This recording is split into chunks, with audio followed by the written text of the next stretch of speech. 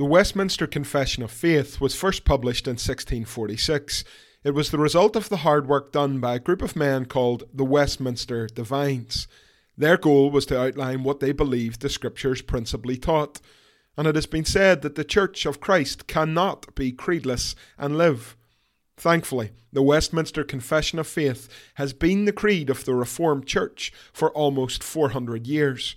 This podcast seeks to point you to Christ, to help you navigate the Westminster Confession of Faith, and to see you understand what you believe and why you believe it.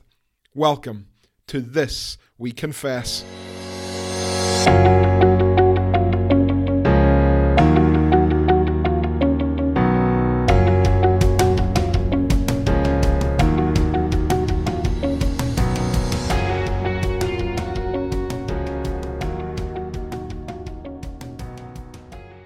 The Westminster Confession of Faith, Chapter 19, of the Law of God, paragraphs 6 and 7.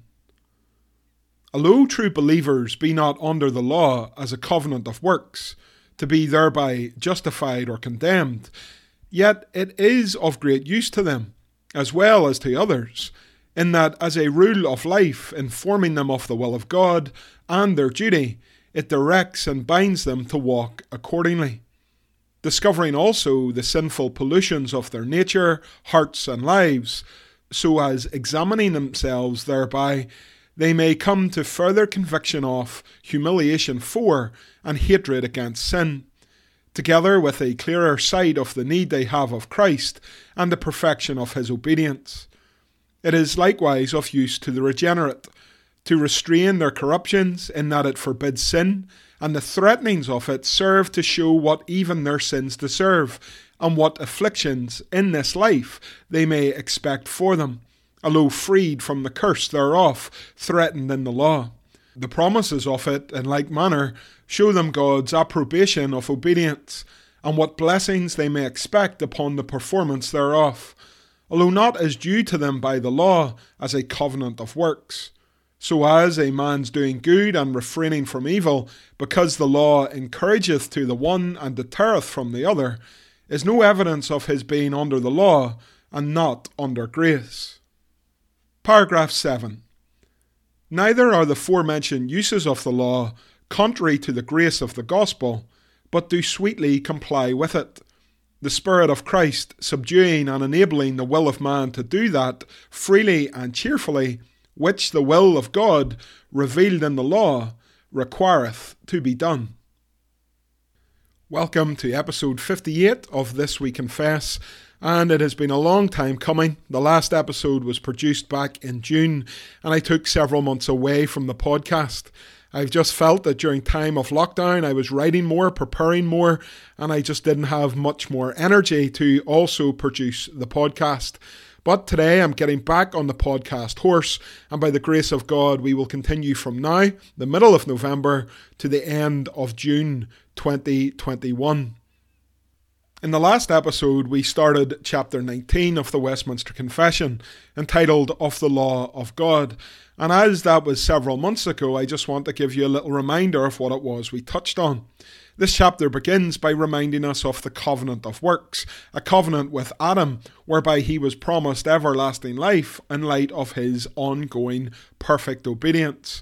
Now, as we know, Adam fell, he failed to obey, and with that fall came sin in this world, and the wages of sin, which is death.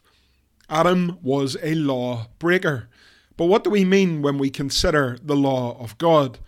This chapter helps us to understand exactly that by dividing God's law into three. We have spoken about the moral law. This moral law is written on humanity's hearts and was republished at Mount Sinai on 2 tablets of stone. This moral law continues to this very day. As Christians, we are obliged to follow it. We are to honour our parents. We are to keep the Sabbath day holy. We are to not take the Lord's name in vain. The moral law of God is still in force. Now, the moral law does not save us. None of us could obey it perfectly and completely. It is not an alternative path to salvation. But with hearts that have been made new by the working of the Spirit, we obey God's moral law, thankfully, in response to what he has already done in our lives. Added to this moral law in the Old Testament, we also find what we call the civic and ceremonial laws. We spoke back in June of the church existing in the Old Testament. The church is described in this chapter as a church under age, and to that church under age was given the civic and ceremonial law to govern how they were to live and how they were to worship. These laws are no longer enforced. Christ has come. He is the substance of these laws, and no longer are the shadows required. So the civic and ceremonial law has been done away with, but the moral law of God still remains in force. And so with that said, we turn now to chapter 19 and paragraph 6. This paragraph begins by stating that true believers are not under the law as a covenant of works, to be thereby justified or condemned. This always needs to be restated. We are always men and women tempted to fall into legalism, believing that my good works will somehow make me a little bit better in the sight of Almighty God. Perish the thought, this cannot be. This is not the case. As believers, as we strive to follow and obey God's moral law, we must understand that we will not be justified by our obedience to it, nor will we be condemned if we fail to keep it. We are sinners who have been saved by grace alone, through faith alone, in Christ alone. Paul tells us in Romans 6 and verse 14, sin will have no dominion over you, since you are not under law, but under grace. And Paul reminds us in Galatians chapter 2 and 16, we know that a person is not justified by works of the law, but through faith in Jesus Christ. So also we have believed in Jesus, in order to be justified by faith in Christ, and not by works of the law, because by works of the law no one will be justified.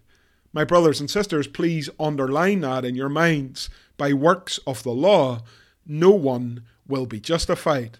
Therefore, it should be impossible for us to believe that the moral law and our obedience or lack of to it will see us either justified or condemned. Only Jesus and his perfect obedience and his perfect sacrifice will do for sinners. And yet, as Reformed believers, we believe and accept that the moral law is of great use to the Christian. We speak as Reformed Christians of the threefold use of God's law. It shows us his character, his holiness, his purity. It points us to Jesus, our only Saviour, and it restrains sin. Again, it shows us God's character, his holiness, his purity. It points us to Jesus as the only Saviour of sinners like us. And thirdly, it restrains sin. Here is the threefold use of the law in the believer's life. You see, we would make a great mistake if we believed that the law has no use in our lives. Some Christians today argue exactly that we are in times of grace. We are men and women, and it's all about grace. Don't speak to me about obedience and don't demand any standard.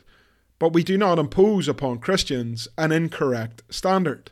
God's moral law is still in force for a Christian. And as we seek to obey it every day, once more, it shows us his holy character, it points us to Christ, the only Saviour of sinners, and it helps restrain our sin. God's law is good. Paul says that in Romans 7 and verse 12. The law is holy, and the commandment is holy and righteous and good. And later in that same chapter, Paul says, I delight in the law of God in my inner being. And in verse 25, thanks be to God through Jesus Christ our Lord. So then I myself serve the law of God with my mind, but with my flesh I serve the law of sin. Here in these verses we see that the law of God has an important role in the life of a believer. It isn't pulling us back to days of works. Perish the thought. We live in an age of grace. Again, as we have stated already in this episode, we are saved by grace alone, through faith alone, in Christ alone. But, as Paul says in Galatians 5:14-23, the whole law is fulfilled in one word: you shall love your neighbour as yourself. But if you bite and devour one another, watch out that you are not consumed by one another. But I say, walk by the Spirit, and you will not gratify the desires of the flesh. For the desires of the flesh are against the Spirit, and the desires of the Spirit are against the flesh. But these are opposed to each other to keep you from doing the things you want to do. But if you're led by the Spirit, you're not under the law. Now the works of the flesh are evident: sexual immorality, impurity, sensuality, idolatry, sorcery, enmity, strife, jealousy, fits of anger, rivalries, dissensions, divisions, envy, drunkenness, orgies, and things like these. I warn you, as I warned you before, that those who do such things will not inherit the kingdom of God. But the fruit of the Spirit is love, joy, peace, patience, kindness, goodness, faithfulness, gentleness, self-control, and against such things there is no law. Here is the Spirit-filled and Spirit-led life. As Christians responding to the gospel of grace in our lives, we strive to obey God's moral law. The Spirit works in us every day, growing us up in the faith and sanctifying us and renewing us in every way.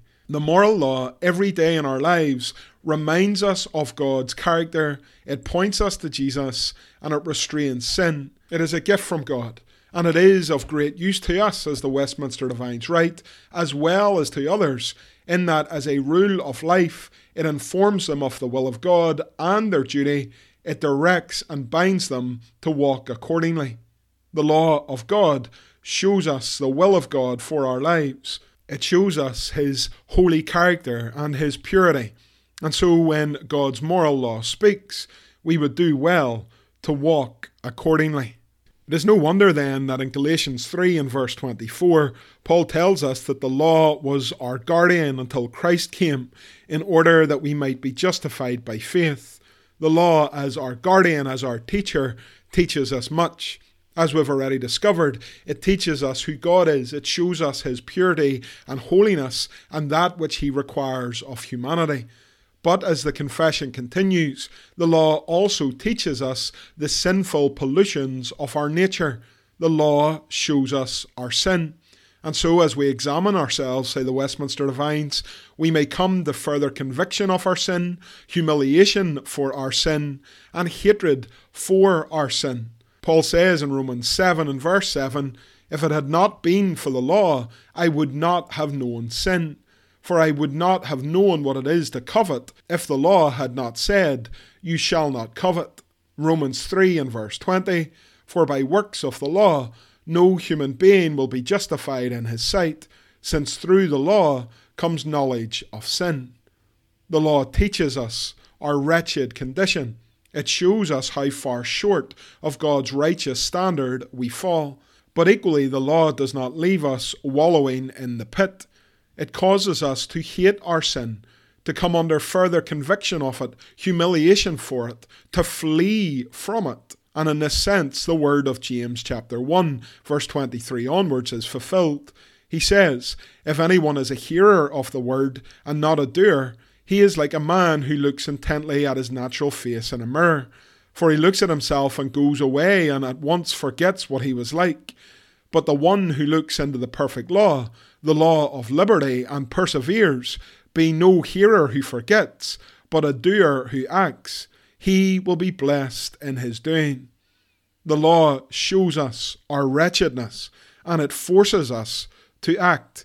And what do we need if we understand our depravity and our sin? What is it that we require if we, as Paul in Romans 7 and 24, are wretched men and women looking for someone to deliver us from this body of death? The law teaches us our sin, and therefore it teaches us our need of Christ.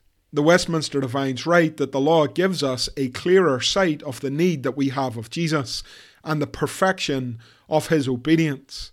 So not only does the law show us our wretchedness, but it shows us the righteousness of Christ.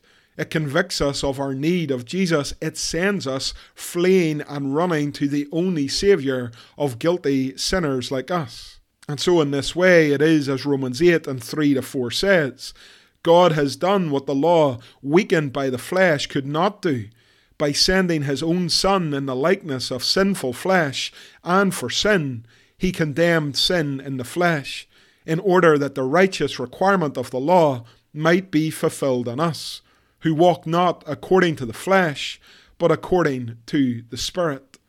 You see, the law is not evil, it is not wicked, it is good. It is a teacher, teaching us God's holiness, perfection, and the duty he requires of man, teaching us our depravity, and teaching us our need of a Saviour. When this lesson has been taught, we run to Christ, and we find that he is able to save to the uttermost all of those who call upon him. He is the only one with perfect obedience, keeping the law of God actively and passively on our behalf. Thanks be to God today for our Saviour, Jesus Christ. Additionally, the third use of the law tells us that it restrains sin. The Westminster Divines put it this way, as this paragraph continues. It is likewise of use to the regenerate to restrain their corruptions in that it forbids sin. What do we mean? Well, the scriptures, as always, are incredibly helpful. In James 2 and verse 11, for he who said, do not commit adultery, also said, do not murder. If you do not commit adultery, but do murder, you have become a transgressor of the law. As believers, we know that the moral law, which shows us the character and purity and sinlessness of a righteous God, he has commanded us not to murder, not to commit adultery, not to covet. Therefore we are well taught, and therefore knowing this, the law is a restrainer of the sin in our lives. We are not left to our own devices to figure out what may or may not please a holy God. We know in our bones that it is a sin before such a God to take a life. We know that we are to keep the Lord's day holy. We know that we are not to take his name in vain. And therefore, knowing this, even though the flesh is weak, the law restrains such sin in our lives. That is not to say we will always keep the law perfectly. We've made it clear already that that is simply impossible for each one of us. But the law leaves us without any excuse. It is, as we read in Psalm 119, I hold back my feet from every evil way in order to keep your word, verse 101. And then a few verses later, in verse 104, through your precepts I get understanding. Therefore I hate every false way. And verse 128, therefore I consider all your precepts to be right, and I hate every false way. The law restrains sin in the lives of the regenerate, the lives of those who have been regenerated by the Spirit's work. We are still sinful, and yet at the same time we are justified, and the law acts as a restrainer in our lives against those things that the sinful flesh longs to do. And so we have heard of the threefold use of God's law in the believer's life. But the Westminster Divines continue by also teaching us about the warnings of the law and the promises of it. The threatenings of the law serve to show what even their sins deserve, and what afflictions in this life they may expect for them, although freed from the curse thereof threatened in the law. What do the Divines mean? Well, we see it in Psalm 89, verse 30 to 34. If his children forsake my law, says the Lord, and do not walk according to my rules, if they violate my statutes and do not keep my commandments, then I will punish their transgression with the rod and their iniquity with stripes. But I will not remove from him my steadfast love, or be false to my faithfulness. I will not violate my covenant or alter the word that went forth from my lips. The threats of not keeping God's law show us what our sins rightfully deserve. It magnifies the grace of God in our lives. It causes us to tremble before such a God, to seek to fear him more and more each and every day. And even the threatenings of God's law leave us knowing exactly who it is that we bend the knee before. And yet we have been freed from the curse of the law. We know that even if we fall into sin and break God's law, he is faithful and just to forgive us our sins and to cleanse us from all unrighteousness. In the same way, the promises of blessing attached to the law of God show us how God is pleased with our obedience and what blessings we can expect upon performance of God's law.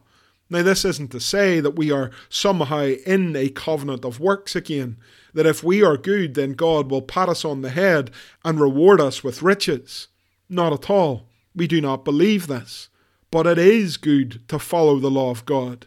It is pleasing to follow what God has said. The temple of God, says Paul in 2 Corinthians 6 and verse 16, can have no agreement with idols. We are the temple of the living God. God has said, I will make my dwelling place among them and walk among them, and I will be their God, and they shall be my people. There is great reward, says the psalmist in Psalm 19 and verse 11, great reward in keeping the law of God. And so, knowing the threats attached to breaking God's law, we are humbled and again run to Jesus. And knowing how pleasing it is to the Lord to walk in our ways, we fear him. We seek to honour him. We seek to cherish and love and obey him above all else. The law is of great use in a believer's life. But again, as this paragraph closes, the divines seek to bring us some balance. Just because we do good and refrain from evil, they say, just because the law encourages one and deters the other, it is not evidence of the individual being under the law and not under grace. Again, the divines are clear. When we preach the moral law of God, when we say that it is still valid for a believer, that it has not been done away with, we are not ushering in another day of law. We are under grace. And so when we strive to obey God's law, and when we strive to flee from the opposite of it, it doesn't mean that we are returning to days of legalism. We are still men and women under grace, still saved by grace alone, through faith alone, in Christ alone. The divines make this exact point in paragraph 7. They say that neither are the forementioned uses of the law contrary to the grace of the gospel, but they sweetly comply with it. Paul says this in Galatians 3 and verse 21. Is the law then contrary to the promises of God? Certainly not. For if a law had been given that could give life, then righteousness would indeed be by the law. The threefold use of the law in a believer's life is not contrary to the grace of the gospel, but it complies with it sweetly. What a wonderful way to put this walk, this Christian life of ours. The divines explain it further. They say that the Spirit of Christ is the one who subdues and enables the will of man to do that freely and cheerfully which the will of God reveals in the law requires to be done. The Lord is the one who, as Ezekiel 36:27 tells us, puts his Spirit within us. He is the one who causes us to walk in his statutes, and is the one who causes us to be careful to obey all of his rules. The Lord says in Jeremiah 31 and verse 33, I will put my law within them, I will write it on their hearts, and I will be their God, and they shall be my people. Here in this covenantal language, this language of the covenant of grace, God explains the relationship with his people. He renews them, he saves them, he produces fruit in them. He causes them to walk in his way. He gives them hearts of flesh, putting his law within them. No longer written on tablets of stone, but instead written on their hearts. And so the law is not contrary to the gospel of grace. We are saved by grace alone, through faith alone, in Christ alone. We are gifted the Holy Spirit, and by the Word and the Spirit, we are sanctified every single day. We are enabled every day to do what the will of God revealed in the law requires to be done. The law and the grace of the gospel sweetly comply.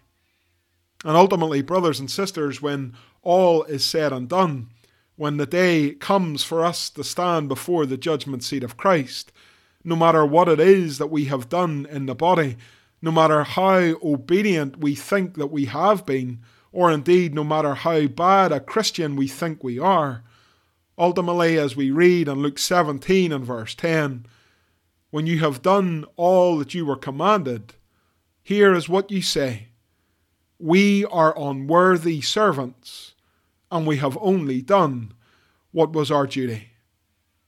Thanks be to God for His precious law and its ongoing use in our lives. As always, here are some questions for you to consider. Question 1. As a tiny act of revision, what is the difference between the civic, ceremonial, and moral law? Question 2. What is the threefold use of God's moral law? Question 3. What things does the law teach us? Question 4. What do we mean when we say that sin is restrained by the moral law? Question 5. What do the threats and warnings, and also the blessings associated with God's law, teach us? And question 6. The Westminster Divines say that the moral law and the gospel of grace sweetly comply. How? That's all for today. As always, my name is Scott Woodburn, and until next time, this we confess.